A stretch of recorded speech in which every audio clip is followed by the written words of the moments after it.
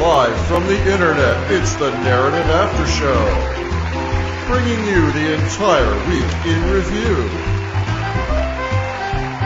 With Rachel Finnecoffer, Eric Garland, and here's your host, Zev Chalet.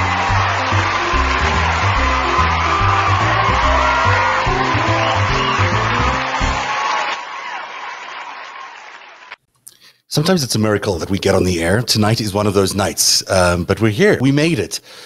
Hi, Eric Garland. How are you doing? I'm good. My amplifier setup, I haven't got the stereo between the tube amp and the solid state amp. It's a mess over here too. Okay, good. I'm glad everyone's feeling as delighted as we are with technology tonight. We have got a good show tonight because we're going to talk all hail King Elon. It seems that even though some of us predicted the Elon Musk deal may be dead in time of trying to buy Twitter, that it may still have a second, maybe a third life. Who knows what it is? He's still trying, in other words. And we're going to show you how he's trying to buy Twitter. And it's not pretty because it looks like he might buy Twitter. But we'll also explain to you why that is a terrible, terrible thing. A really, really awful, bad, not good idea for him to buy Twitter. Because some of his partners, a little bit, how can I say this? Not as pro free speech as he pretends to be. So, that's coming up.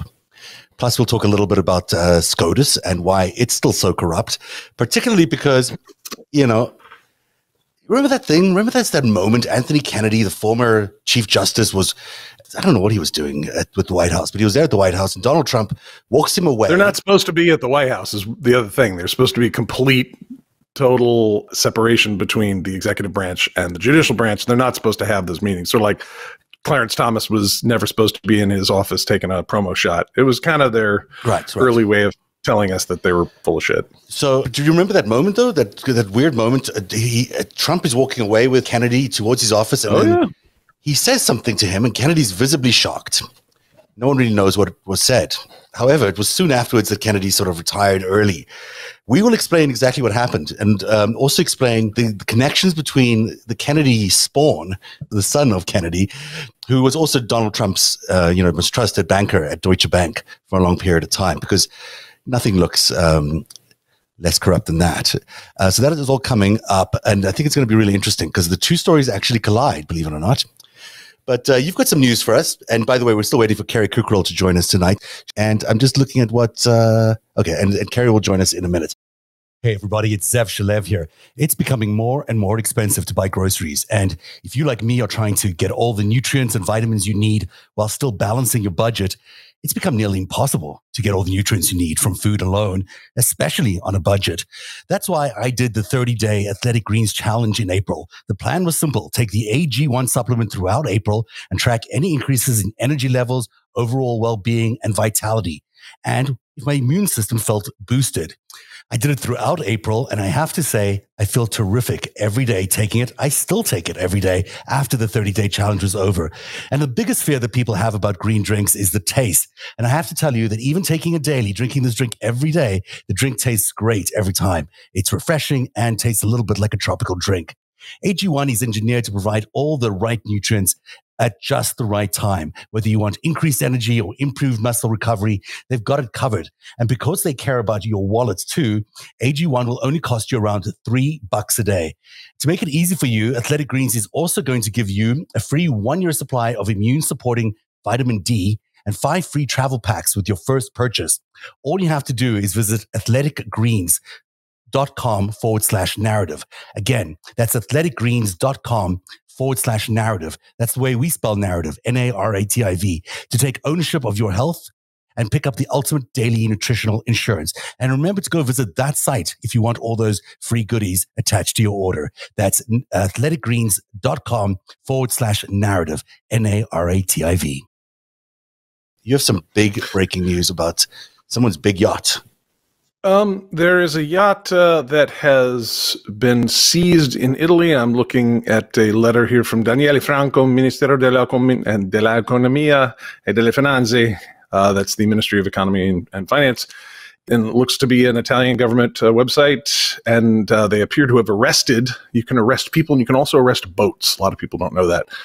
If you haven't paid some tax or fee or whatever, there's actually an international, almost an Interpol for boats. They can be shipping containers. They can be yachts. You can arrest boats.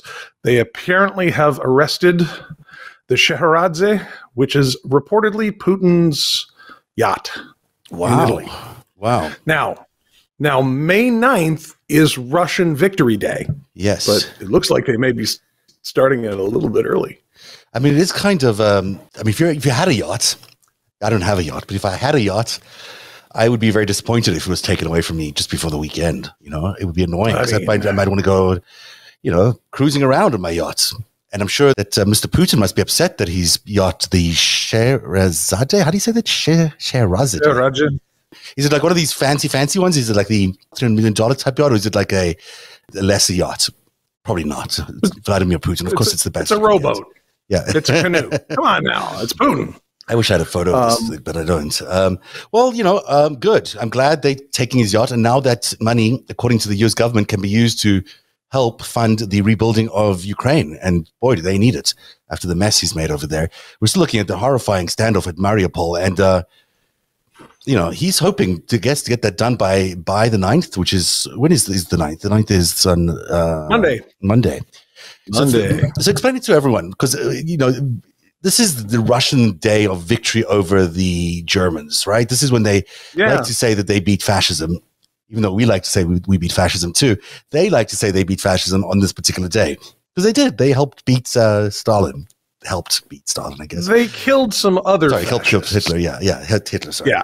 So and we blew up Japan and Germany, and then we put Germany and Japan back on their feet to be competitors of ours in the capitalist market. And Stalin just murdered a bunch of other fascists that they first partnered with. So there are different forms of victory between us now.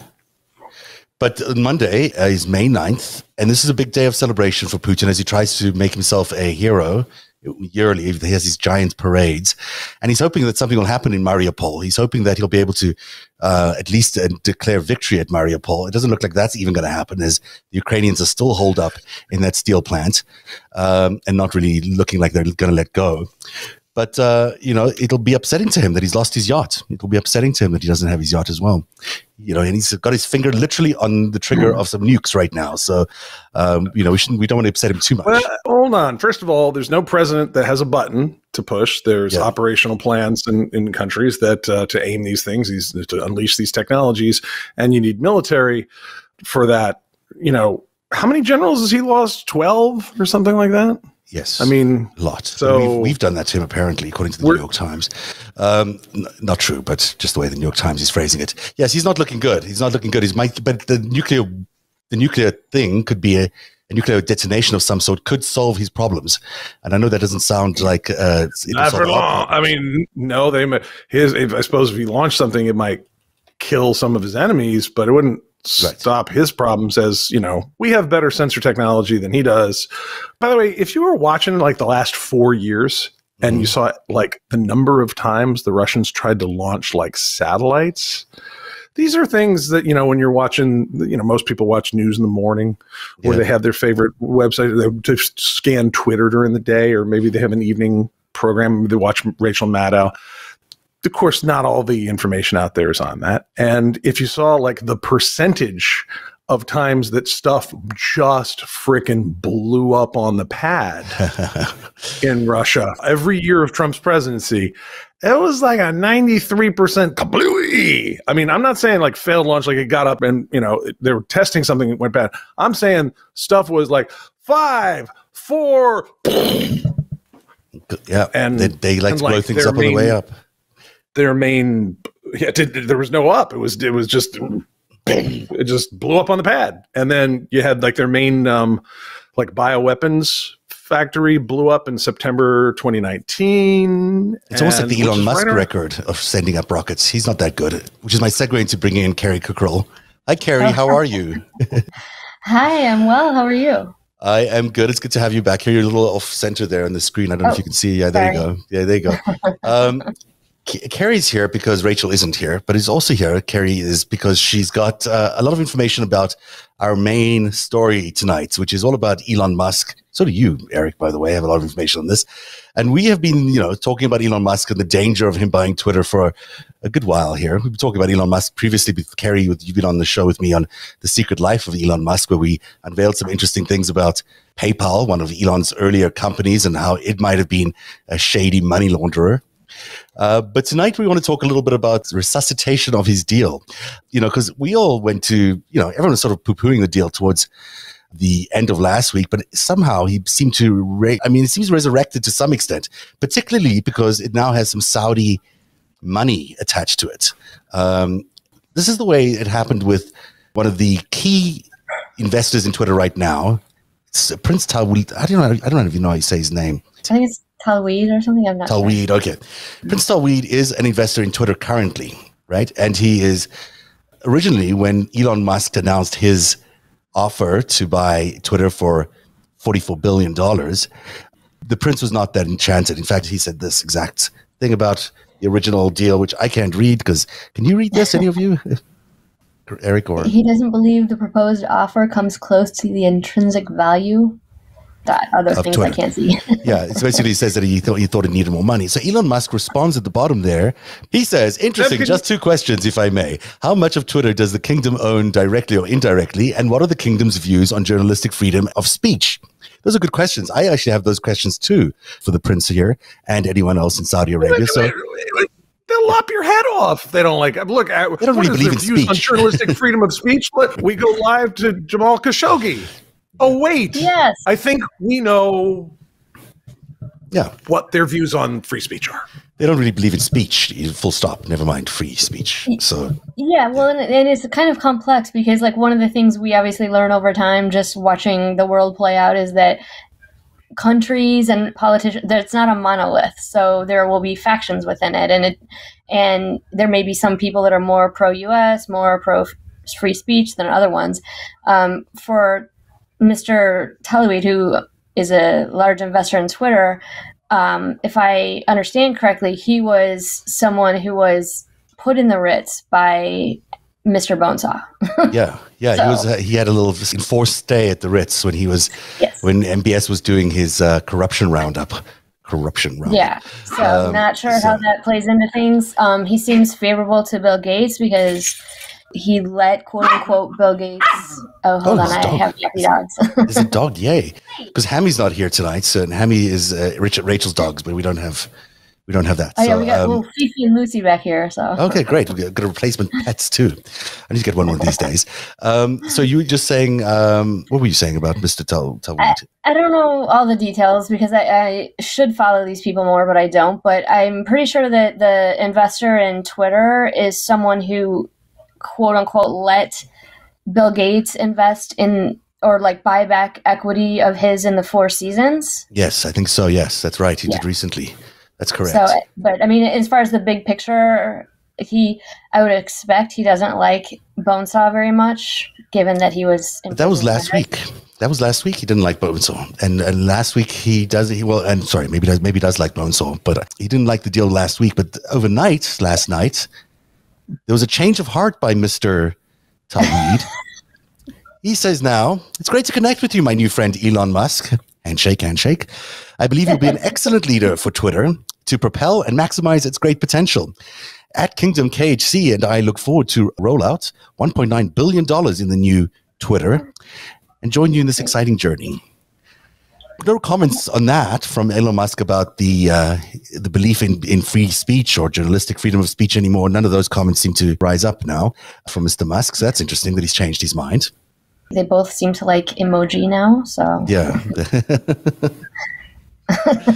not sure what all happened there. Yeah. So Eric, what do you think of this? Oh, I think it's great. I mean, how come no one's mentioning that this platform that journalists all use around the world is going to be bought by people that murder journalists by hacking them into chunks and then burning them up in tandoori ovens? How is nobody mentioning this? That is an issue. You're mentioning it. Thank God you're mentioning it. But it's, there's no, just to be underline what you're saying, there's no freedom of speech in Saudi Arabia at all. Like there's no freedom of if they just beheaded him, that would, if they beheaded him or they, put him to sleep before they actually, cut him into chunks, or if they didn't record it, or, there's a number of things that would have rendered that story less memorable. But, nevertheless, I remember the time they killed the guy from the Washington Post. Did the Washington Post do a story about how Twitter might be bought by the people that killed the guy who worked for the Washington Post? Anyone? Well, no. he was already an owner of some Twitter shares. Just to be clear, he already is a current owner of some Twitter shares and has been for a while. He's also, believe it or not, which I find kind of stunning, he's also was and may still be an owner of Fox News, one of the key investors in Fox News. So if you can, Mr. Talweed over here. So I think they bailed out, and I think they bailed that out. So I was going to check on that, but nevertheless, his history of investments in terms of journalistic integrity and freedom of speech in the United States, not very impressive, except maybe on the bottom line, but not for journalists. I mean, just think of all the, remember there was a spy scandal inside Twitter where they had arrested a couple of Saudis as Twitter employees, and they were mining the database and mining people's private DMs so they could identify dissidents in Saudi Arabia. This is the same country. Yeah. so yeah, apparently they can still own Twitter after that. So there you go. So they're in partnership with Elon Musk. So that's going to be an interesting thing because sure, why not? Well, the whole list is a bit, interesting. The whole list besides him. Yes, it is really interesting. I was just going to go there. So he's raised another $7 billion, right? In the last, I guess it was something to do with the valuation of Tesla or something that he couldn't quite secure the deal the way he did. So last week he secured another $7 billion in financing from also very interesting people. So you were mentioning a couple of them. One of them is from Oracle. Do you want to tell everyone about Michael Ellison? Well, it's Larry Ellison. Larry Ellison, I don't know which bullet points to start with, but I have three good ones. Number one, he's like buddies with Netanyahu, who founded Breitbart. Mm. More than buddies with Netanyahu, who founded Breitbart. Yeah, more than buddies. He offered him a job, board role. Yeah. Right. He offered him a board role at a company. I forget which company. I think it was Oracle's board. I think he was going to get a job after Netanyahu was turfed out of office.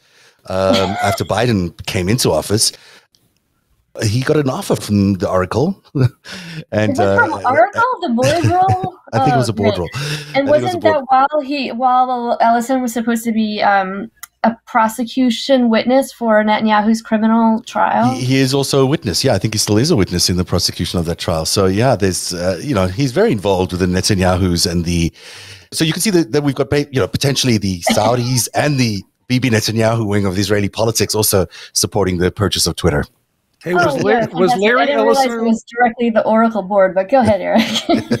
If Larry hangs out with Bibi that much, is Larry aware of Bibi running interference for the Sinaloa cocaine cartel? Because that was the story of the week for me. I just want to know if the Oracle dudes knew about that. He might know about that, right? I mean, he would do his due diligence before offering someone a job or testifying in front of an Israeli court about the guy. So, one would hope he would.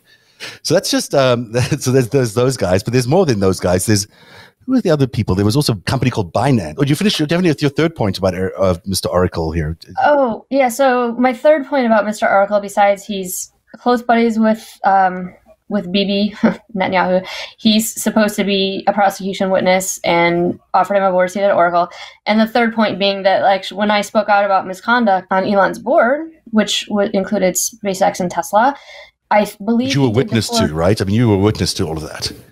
Oh yeah, I mean that was me, and there's a lot of other people involved, but I try to be fair about these things and like not, I wasn't extorting anyone. I was trying to voice legitimate concerns about situations and behaviors that are pretty serious, and I wasn't asking people for money or anything like that. I just want to make sure it didn't happen again. And long story short, I believe Musk's 420 tweet, where he wanted to privatize Twitter, and his 420 tweet where he needed all this private money to take Twitter or Tesla private was like 2 days after I spoke to his attorney.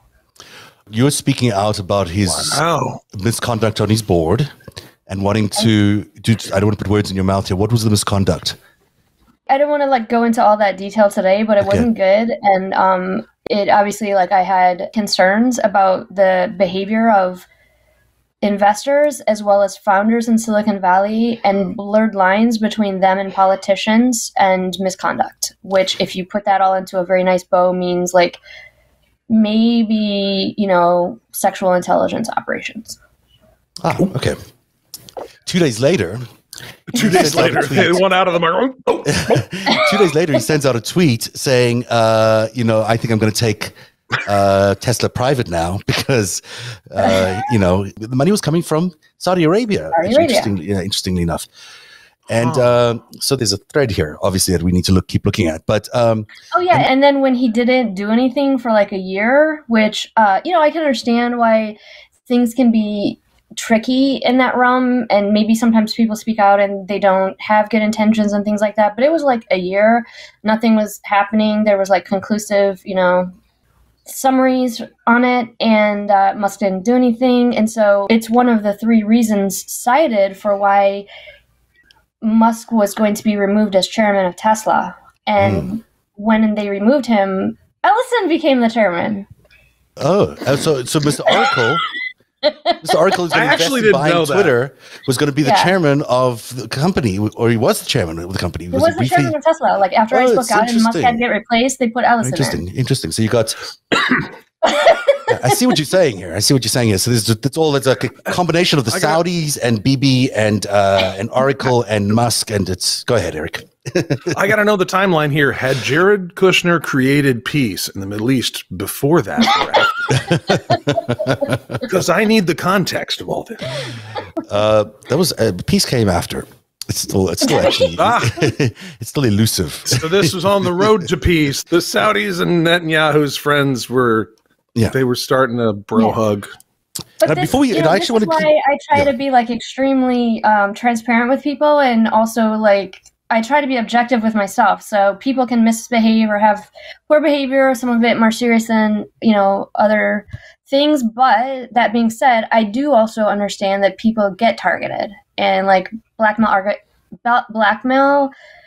networks, they target people that have affiliation with national security. So on the one hand, there's all that mess. And on the other hand, it's like, okay, well, Peter Diamandis was hosting Maxwell at his wonderful Ocean Sea events.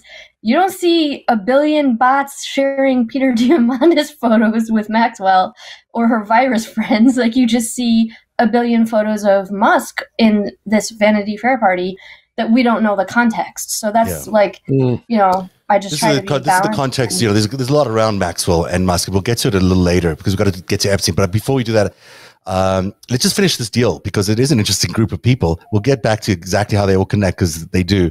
But there's a company called Binance. Oh, yeah. It's a crypto company, I think, out of China, if I'm not mistaken, or something like that. It's a crypto exchange. Yeah. Go ahead, Eric. Would you like some? Would a car wash in your laundromat with your? It's a combination strip club, washing machine, restaurant experience. Digital music platform. Get money out somehow, hopefully, if you're lucky.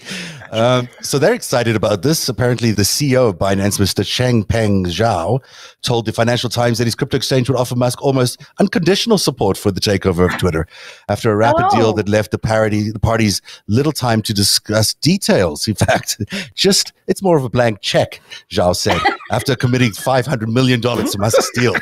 So, it's a direct quote for the Financial Times. So apparently, no. So this is Christmas Christ. These guys are owning Twitter, people.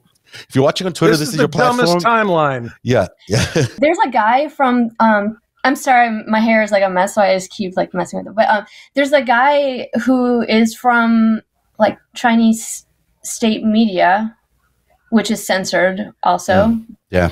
And he constantly trolls Biden. Constantly. Oh, yeah? trolls him. And he was from Stanford. I think he's from, I forget what program, probably some Joy Ito funded thing.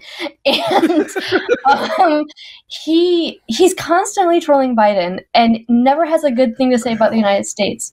But China does not love the United States right now, but neither it's not reciprocal either. We don't love them either that much because, especially if they seem to be. That man likes this deal.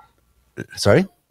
That man likes this deal. Oh, he does like this deal. Oh, he does. Yeah. The troll, Biden's troll from China, likes Chinese. This deal. I'm sure he likes the deal. As we pointed out last time on the show, Mr. Musk has a lot of interest in China, sells a lot of cars in China, and also requires their batteries and all sorts of other things. So, yeah. Hey guys, where do you think the headquarters is for Binance? There's two. Do you want to guess? The Cayman Islands and Shanghai. One. Cayman Islands is one. Is what Cayman Islands and the Seychelles. Oh, perfect. So you could run. They'll be opening a third branch on the Isle of Jersey within the week, or Guernsey. Oh, wow. So they're money launderers, basically. I don't want to say that definitively, but that looks like to me. It's a car wash inside of a strip club inside of a laundromat. Are you telling me this is a Chinese cash skating rink? Yeah, that's exactly it. You got it in one. So, okay, so we've covered Oracle, the Saudis, Binance. What about Brookfield, Toronto-based company owned basically by the Qataris? Qatar. Yeah, they're Qatar, and Sequoia Capital, which I believe is like a Chinese. China. Yeah, it's China, right? Basically, you missed one. What did I miss? You missed Draper Fisher Jurvetson, which put in $100 million, and that's the firm I spoke out about. Oh, okay. Well, there you go. I'm sorry, it's not in my. I didn't quite cut the Financial Times here. Okay. Yeah. Boy, do I have interesting things about that. So tell us about Mr. This gets kind of complicated, but it gets complicated. Why don't you tell us about? I don't even know where to go here. And by the way, guess where the Draper Fisher Jurvetson fund is that was paying Newt Gingrich when he was running for president? Guess where that's registered? I don't know. The Cayman Islands. I want to go to the Cayman Islands. Seems like a nice place to go. Lots of rich people go there. So the Tim Draper. I don't have a slide for him because I'm a little disappointed I don't have a slide for him. But why don't you tell us a little bit about who Tim Draper is, because he's an important dude. Where do I start? Just with his origins, like a brief, like one line, like as brief as you can be about him, because I know we could talk endlessly as we have about him. But if he is just a summary of who you think he is, I'll give the top level summary. Yeah. Point one: his daddy Bill is like highly connected globally in matters of politics and technology, as well as war reconstruction. That's point one. And his daddy, I say daddy because I feel, he may be spoiled. His daddy also founded Silicon Valley. He was the founder of Silicon Valley. He's called like a father of Silicon Valley. Okay. He kind of established Sand Hill Road. None of this, which I knew anything about whatsoever before I met anyone in this circle. Like I knew nothing, but apparently he, like obviously now I'm aware Sand Hill Road was a big deal, and his father like established a venture capital, in Silicon Valley. So that's one thing. Other thing about Tim Draper is that I'm going to give you the two most like fun points. He's very into Bitcoin and cryptocurrency. Shocking. Point three. Yeah. He has some very interesting characters that work for him. I would point out one named Frank Creer, who was working with Masha Drakova. I know Masha. Who was Masha Drakova, who was Putin's kiss and like was Epstein's publicist. And for whatever reason, like Tim has a lot of ladies around him that were Epstein publicists, including Rachel Wolfson, whose work got deleted from, I think it was Forbes, because she wrote this glowing piece about Jeffrey Epstein and Bitcoin without mentioning that he was a convicted pedophile. Wow. Here's what Tim Draper said about the deal in the New York Times just yesterday, I think. Relying on a small crew and hewing to his own thinking have enabled Mr. Musk to call the shots and conduct himself with few restraints, is in the New York Times Objective, turning him into a Howard Hughes-like figure of the modern age, even as his seat-of-the-pants methods often create bedlam. Mr. Musk works in a way that only the, quote, most confident leaders do, said Tim Draper, a venture capitalist who backed Mr. Musk's electric automaker, Tesla, and his rocket company SpaceX. Think JFK, George Washington, and Ronald Reagan, all in one. Wow, guy likes him. Guy likes him. Okay. So, New York Times, very objective journalism. Continue to be brilliant stuff, guys. Don't mention the Saudis. Don't mention Oracle and Bibi Netanyahu. But just talk about George Washington, JFK, and Ronald Reagan in one, and you've got. Was that the New York Times? Yeah, it's New York Times. Yes. So oh my god! Yeah, I mean, it's a shade. It was maybe a shade more objective than Maggie Haberman, but it's hard to tell. Well, actually, I didn't even check. It might have been her. I don't think it was, but you know, I mean, why didn't she put the link of Tim doing his like Astia Angel striptease for women venture capitalists, where he took off a piece of clothing for everyone he funded? Oh, I'm sorry. Could you run? I wish I would have researched these things ahead of time. You know. Yeah, just say them slower for the audience, because I can get the horror just washes over me quickly, and I get it. But there was you got to slow it down for the folks at home. Okay, Draper Fisher Jurgensen's one of the largest. Google Tim Draper Astia Angels, and you'll find the lovely video of him dedicated to Astia Angels, where he like does basically a strip down.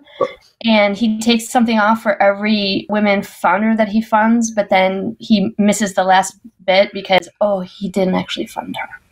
Oh, that's so nice of him to not do that, not fund her. I mean, whatever. So this is I don't know whatever was going on there. That's disgusting. Yeah, I have no idea. That is so gross. I can't believe it. I'm curious why they didn't have more questions for him from the New York Times. Like, no, they were too busy asking about how Elon Musk is a seat-of-the-pants kind of guy. His most confident leaders.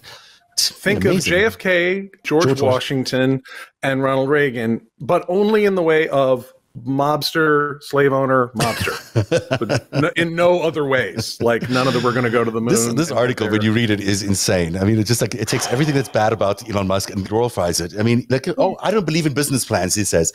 Yeah, no kidding. That's why you've tanked your companies almost all the time. Like, I mean, and they mysteriously get funded by people we don't know from foreign countries. I also noticed that Tim Draper, when Elon Musk was not a fan of Bitcoin, that Tim Draper was sure to go out very quickly and chastise him about that and turn him around, because he will find that Bitcoin is the most green, choice for him. And then Elon turned around like.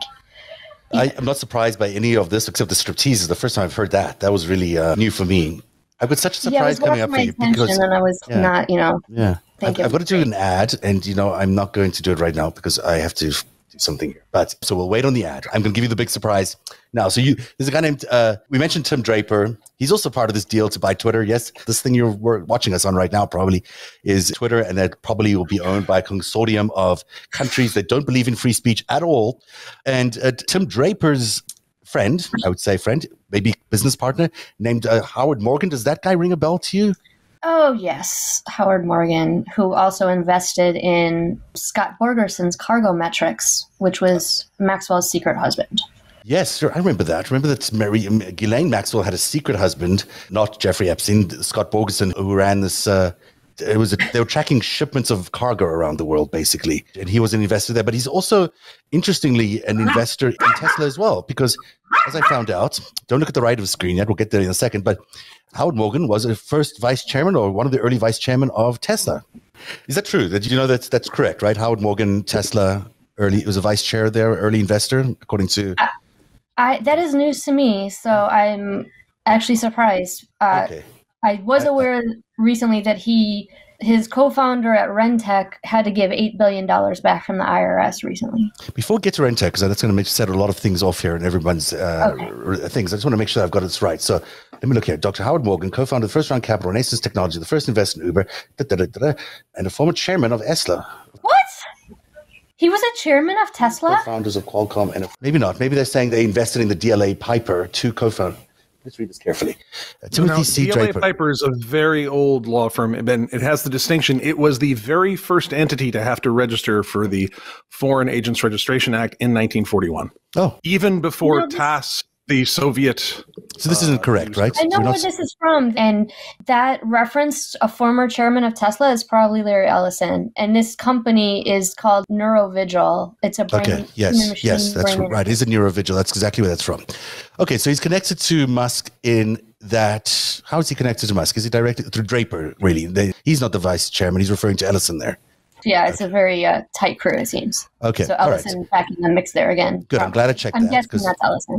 I'm glad I checked that but let's move on to the other side of Mr. Morgan here, because everyone knows Rentec from who watches our show, because Rentec is Robert and Rebecca Mercer's company. Now, Renaissance Technology is the hedge fund that, some people say, and I've got to be careful here. Certainly my research has indicated that it's full of lots of Russian scientists and who manipulated maybe the markets, I don't know, but it has an extraordinary success rate as a hedge fund, more success than almost anybody else. And so that track record has caused a lot of interest. And of course, as you point out, Rebecca and Robert Mercer owed $8 billion to the IRS, which they just recently paid back because, but also because they were the chief funders of the Trump campaign. So you go back to, the people who funded Donald Trump and gave us all that lovely 4 years of presidency. Robert and Rebecca Mercer were there. They were also the owners of Breitbart and worked with Stephen Bannon. So, just to complete the circle of the kinds of people associated with this deal to buy Twitter. None of them give you the idea that we're going to be in any sort of free speech nirvana or anything like that. I mean, we're heading into either like a police state version of Twitter or like a casino version of Twitter, but nothing like it looks like right now. I think the casino version is probably going to be. Yeah. That's interesting, given obviously that Bannon founded the Jerusalem office of Breitbart under Netanyahu. So, yeah, it's you love banging on that, don't you? I do. But it's true. I mean, aren't they anti-Semites? I thought they were anti-Semites. This is the what about the Nazis? Apparently not. So, what's interesting about Rentec? Let me just take a little bit more through here, Rentec, and because I just happened to found this today, and I thought, why not? Just Steve Bannon. You remember Steve Bannon? We just talked about him. Kellyanne Conway. He's number 2 at the Trump campaign. They were really don't ever put Kellyanne on a slide again. It's going in the contract. No more. I will get rid of her next time. But they are associated with Robert and Rebecca Mercer, of course, because Robert and Rebecca Mercer were the funders, and they placed these two people, Bannon and Kellyanne Conway, at the head of the Trump campaign. And again, we know that Robert and Rebecca Mercer are part of Rentec. They also have this really close association and they also have this amazing association with the Deutsche Bank. So I didn't know that, but Robert and Rebecca Mercer's Rentec was basically operated on a Deutsche Bank platform, which is interesting. Wait. Yeah. I have never heard that detail before. Run that back. That Deutsche Bank. Rentec ran on a Deutsche Bank? Yeah. My research, basically that they used, Deutsche Bank was the banker of Rentec, is basically what it was. And just to make it even more interesting here, this Rebecca Mercer's husband at the time, I believe they're no longer married to each other, but at the time was this guy named Sylvain Morochnikov, who was the International Securities Exchange, and that's where he worked, but his specific role was to partner with the Moscow Exchange. So that's interesting because Deutsche Bank and the Kremlin have an interesting association with each other, and that you can see on the very right of the screen here. Russian President Vladimir Putin shakes hands with an ex-Deutsche Bank chief executive, Joseph Ackerman, and the head of Knauf Group, Niklaus Wilhelm Knauf. In 2010, Ackerman would go on to join the Russian-owned Bank of Cyprus, largely thought of as a money laundering operation for Russia. And then, of course, that's where Wilbur Ross also worked as vice chairman. So this is about as corrupt as you can possibly get. I mean, you don't get any more corrupt than this. This is about as dirty a bunch of people as you can. Imagine. You left Hezbollah off. There's penny stock. I mean, look, you had some more space there, Zev. You can do better. But just on the line where I'm basically getting at here, there's a connection between Vladimir Putin and the purchase of Twitter. And I just, it's not direct because as we point out that, Mr. Morgan, as far as I'm aware, is not investing in Twitter, but his associates, they seem to be investing in Twitter. So it sounds like the Russian-Israeli that. It sounds like the Russian-Israeli mob, doesn't it? It does. Yes, I'm sorry, but it does. And yeah. I don't know what else to say about that, except it's unfortunate if Twitter lands up in the hands of the Saudis, Larry Ellison of Oracle and Bibi Netanyahu's good friend, the Chinese Binance company, which does cryptocurrency. Mr. Draper, who you've mentioned, loves cryptocurrency too. And maybe also some people who are associated with Vladimir Putin and Deutsche Bank. Because, Deutsche Bank, there's another good story. We're going to get to that when we talk about SCOTUS a little later on. So, all right. You see, I always put too much in the show. It's already 7:47. We never get stuff. No, the world puts too much in front of us every 31 hours. I know, it's true. It's not our fault. It's true. It's crazy how much news there is. I was going to try and connect all of this to Anthony Kennedy's son, who worked for Deutsche Bank, because, there's a big question mark about why Anthony Kennedy was never allowed on the Supreme Court. It was never stayed at the Supreme Court because Trump and his family pressured him to leave. And it turns out that Anthony Kennedy's son was the chief, or one of the most loyal bankers to Donald Trump in Deutsche Bank. To complete a circle there, just to complete a giant, big circle. I have all the details about that, but it might have to wait until next week sometime because it's a lot to take in. So, what do you think? What are the odds of us actually staying on Twitter once this takeover takes place? I don't know. I don't attempt anything, but it's like Is CompuServe still open? We better find maybe a backup home because boy, it looks a little shady. Ham radio. Ham radio, shortwave radio could be. AM radio. You pigeons? I don't know. I just think that maybe we should avoid this purchase. I think people just got a little noisy about it. Maybe this thing won't happen. Maybe the idea that Elon Musk is somehow going to save Twitter is just not going to happen. It's just not going to happen. So the language about the bots is positive, but the rest of it, I'm guessing it would just basically be like there's a war right now for whose digital currency is going to win. Yeah. Which mafia, which government, which whatever. There's a war on whose is going to win, and whoever buys Twitter will have a leg up on that. So you think it's all about currency? It's all about crypto. Where do you see the link there? Well, because before, what's his name, Jack Dorsey left, what was he doing? He was tying up Bitcoin to Twitter. Bitcoin. Mm-hmm. And so now he left. Right, wasn't and then which one will Musk pick?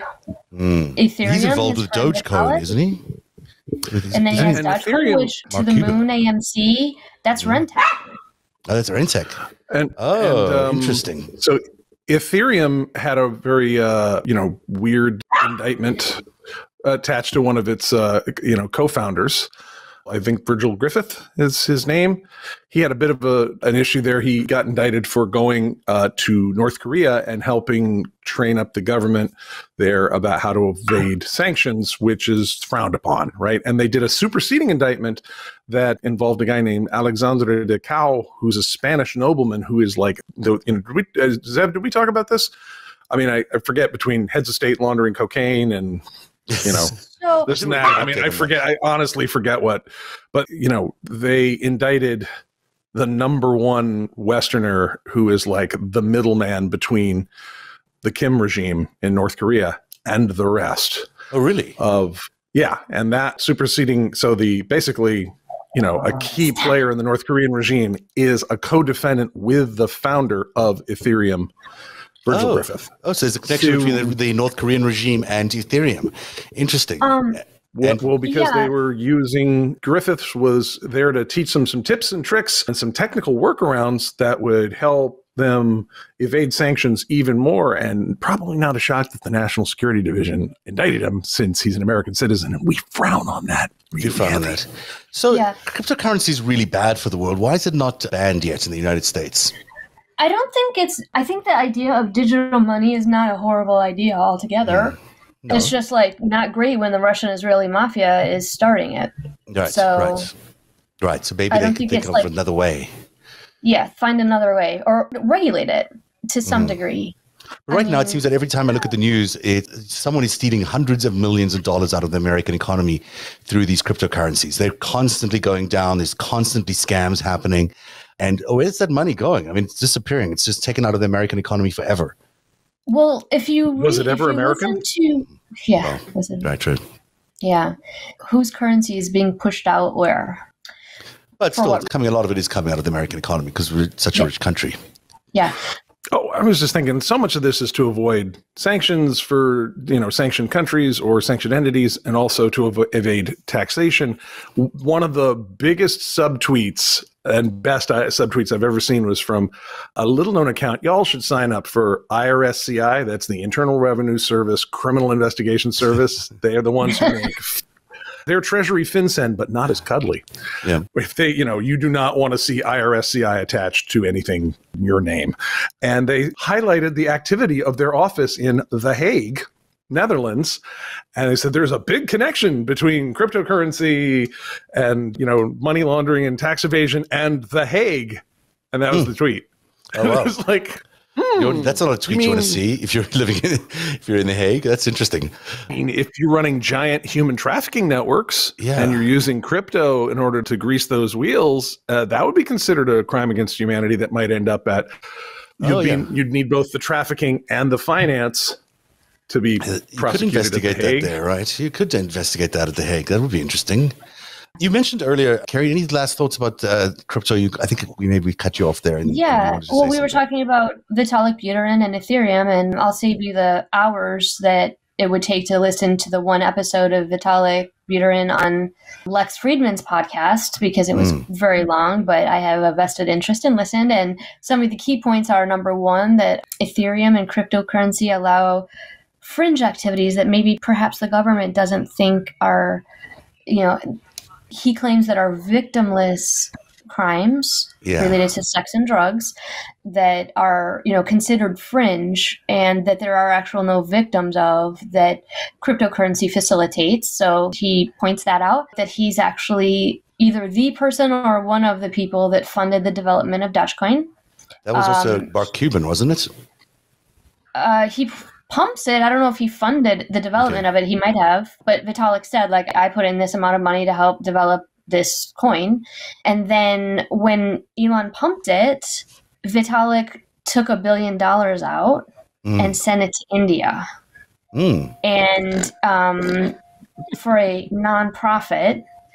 And then he explained that he also donated to other nonprofits, but they didn't come forward like this $1 billion one, so they may choose to come forward and talk about that.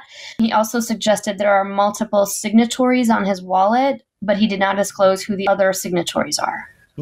Interesting. And Elon Musk likes to promote that Dogecoin quite a lot, so he was for a period of time. So, that gives you a sense of the kind of people involved in crypto and the kind of people involved in trying to buy Twitter, supposedly for free speech. One last picture here of Elon Musk at the White House talking to his good friend. There's Stephen Bannon. So he must know Stephen Bannon from before this particular meeting.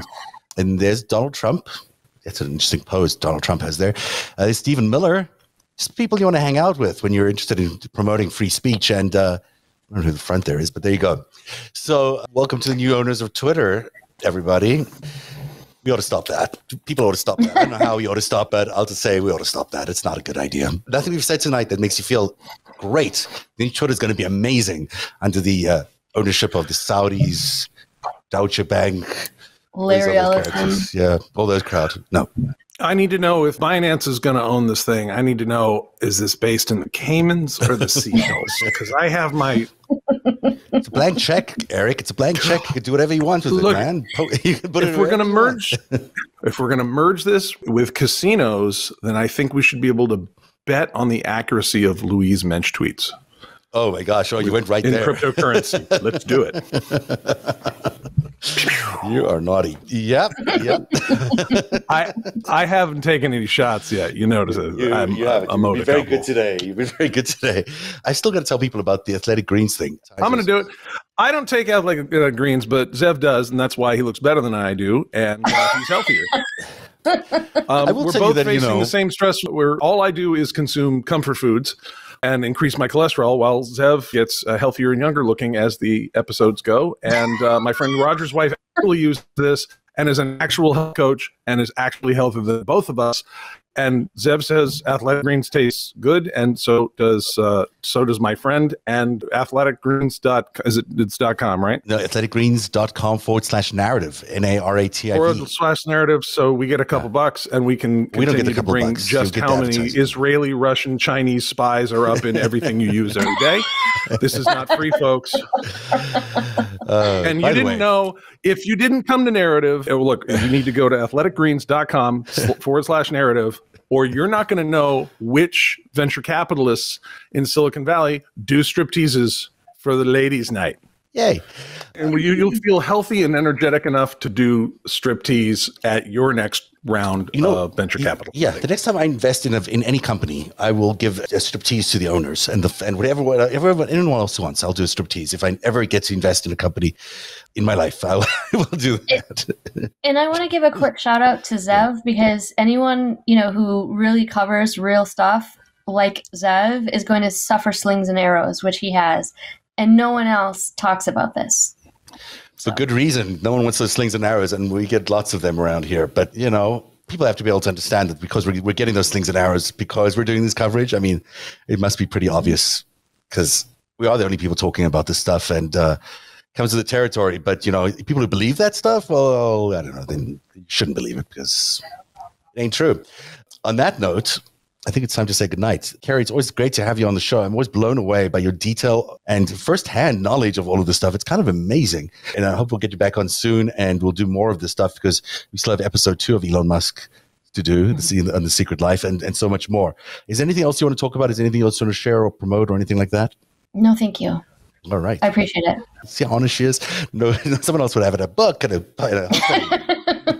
I'm not writing a book. I just want people to understand, it's kind of messed up. It's kind of messed up, is right. Eric, do you want to talk about game theory and when the next podcast is? Look, I have a one-man corporate bond burlesque show. Amazing. That I'm doing at the Diamond Cabaret in East St. Louis, Illinois, at about 2 a.m. I go on. And the first half hour is going to be municipal bonds, and the second half hour we do high-yield junk bonds. Oh, yeah. And brought to you by Dogecoin. And if you refinance, actually, the number of plans for Twitter that have gone by so fast kind of makes me think that these guys, they're all just running around.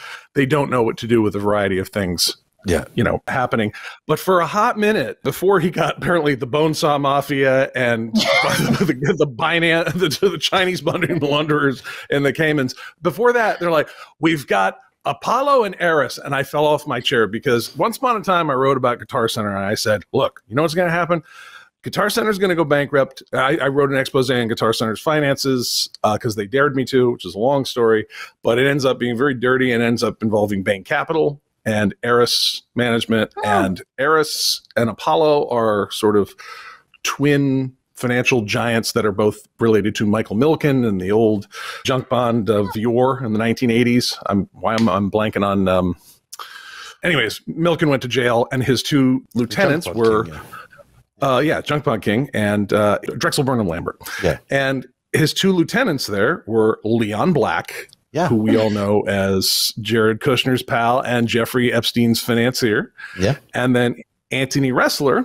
And Anthony Ressler has Eris Capital, which ended up being behind Guitar Center and all this sort of takeover of the musical instrument industry that was very uncool, man. And I said, I bet in 2017, as a joke, before I knew some of the other connections to Israeli intelligence and other things that had, I was like, you're going to see Guitar Center go bankrupt on the same day they throw handcuffs on Donald Trump. And then Elon Musk announces, I think I got this. I'm going to buy it. I think I've got Apollo and Eris. And I fell off my chair because I'm like, we're getting this close to a joint. If we can just arrest Donald Trump at a Guitar Center, you got the home run. I've hit the high score. It was interesting as well. I should point out that when Elon Musk was going to sell Tesla to the Saudis, it was Epstein who introduced that deal, who made that deal become a reality. So you were just mentioning Epstein there and Leon Black, and it's just like, stop! You could name any story and name 7 people involved in this thing, and they're always the same 7 people. So it is. It's always the same. 2 days after saying, I don't want anything but you guys are not right. Yeah, exactly. I'm going to leave it at that. Are there more? Are there just 20? Sorry, we got to keep going. Are there only like 29 traders who just have all the money and traffic all the cocaine and snort all the cocaine and traffic all the children? Yes. And own all the stocks of 3 companies. Yes, that's basically what you have. I can name them all because I have a giant chart of them. I mean, it's just like, it's always the same people. You're like, oh, it's you again? Don't you give anyone else a chance to do anything? It's always the same guys. It's like, God, again? You know, it's like perfectly good mobsters out there who need a chance, kids. Yeah. Let someone else break through a little bit here. I mean, otherwise, you know, it's always like, it's repetitive, you know, it's always the same story. And then, you know, on top of that, you've got, and we didn't cover it today, but this guy who was the British Virgin Islands premier, who was busted for trafficking, this guy here, he was busted and then they let him go. So it's hundreds of millions of dollars worth of cocaine or something. This guy, the premier, the leader of the British Virgin Isles, was arrested in Miami a few weeks ago. We're talking about this. What happened to him, Eric?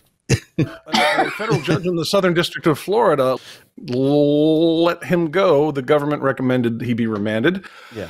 And that leads me to kind of 2 scenarios there. Either he's one of ours, or maybe the judge isn't. Yeah, I think it's really weird that they would have arrested this guy who's a premier, because he can't be one of ours. They would have checked that, maybe.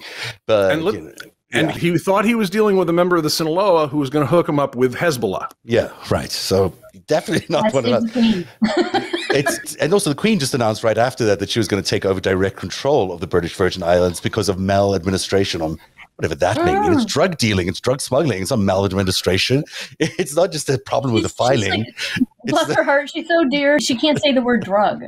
Yeah. She can profit off it, but not the other way around. Yeah. So, and then, you know, it just reminded me that the last time someone got off for a major human trafficking kind of crime or trafficking kind of crime was Jeffrey Epstein in Florida. Remember that? Because he also got a sweetheart deal because the royal family intervened in that. Just saying. Yeah. But on that note, this has been the naughtiest show we've done. This is the world. This is not our fault, folks. The world is making narrative episodes take 5 hours at a time because it's that stupid. I didn't even get to half the show today. I mean, I really had some really good stuff about Anthony Kennedy's son and the link to Deutsche Bank and the corruption of the Supreme Court that's basically now taking away our rights and he's going to criminalize women having children. I mean, this is where we're at. Periods are outlawed. Yeah, you got to go to jail if you have kids. That's because we're a family-centric party and we care about the family. So we're going to arrest you all for having kids. I mean, the level of insanity that we've now approached in this world has gone, we've lost the plot. And I do think that there is some symmetry between what's going on with Donald Trump, but also between Elon Musk and his attempt to suppress free speech by buying Twitter, which is a major free speech vehicle. It really is. And he is going to suppress free speech, one of our key freedoms in America, by purchasing Twitter. And then on the other hand, you've got these activist Supreme Court judges who think it's okay to strip away abortion and reproductive rights, reverse Roe v. Wade, and take away every other predicate for privacy that we've ever had, including, privacy to sleep with whoever we want to, or live where we want to, or how we love to, all these things. They want to take away all of those rights because they don't think they're guaranteed to us, at the same time that Mr. Musk and his friends are trying to take freedom of speech away from us because of Twitter. It is a confluence of events which makes me think that this is not just happening coincidentally, then maybe these masters of the universe, enemies of democracy, whoever they are actually trying to take over democracy and trying to destroy it piece by piece by piece, which is exactly what I think is happening right now. And we are all sitting around completely bewildered because, I don't know, whatever Fox News is on or MSNBC is on and telling us a version of events, but we're not seeing the big picture. The big picture is the enemies of democracy are coming for your rights, and they're doing it right now in real time, and they're fully operational. This is no longer speculative or they're planning. Mm-hmm. They are in the field. They are operating right now to take away your freedom of speech, your freedom of reproduction, freedom of women's rights, and they're going to work on LGBT, marriage next, and everything else that they can find along the way. This is a major 5-alarm fire in America right now. And I don't know if people are paying attention to it, but they should. So there you go. On that note, are you ready to say goodbye? Have a great weekend. Have a great weekend, everybody.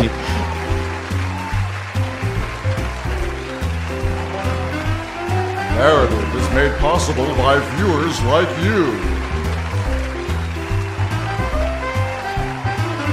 too can support our independent journalism by going to www.patreon.com/narrative.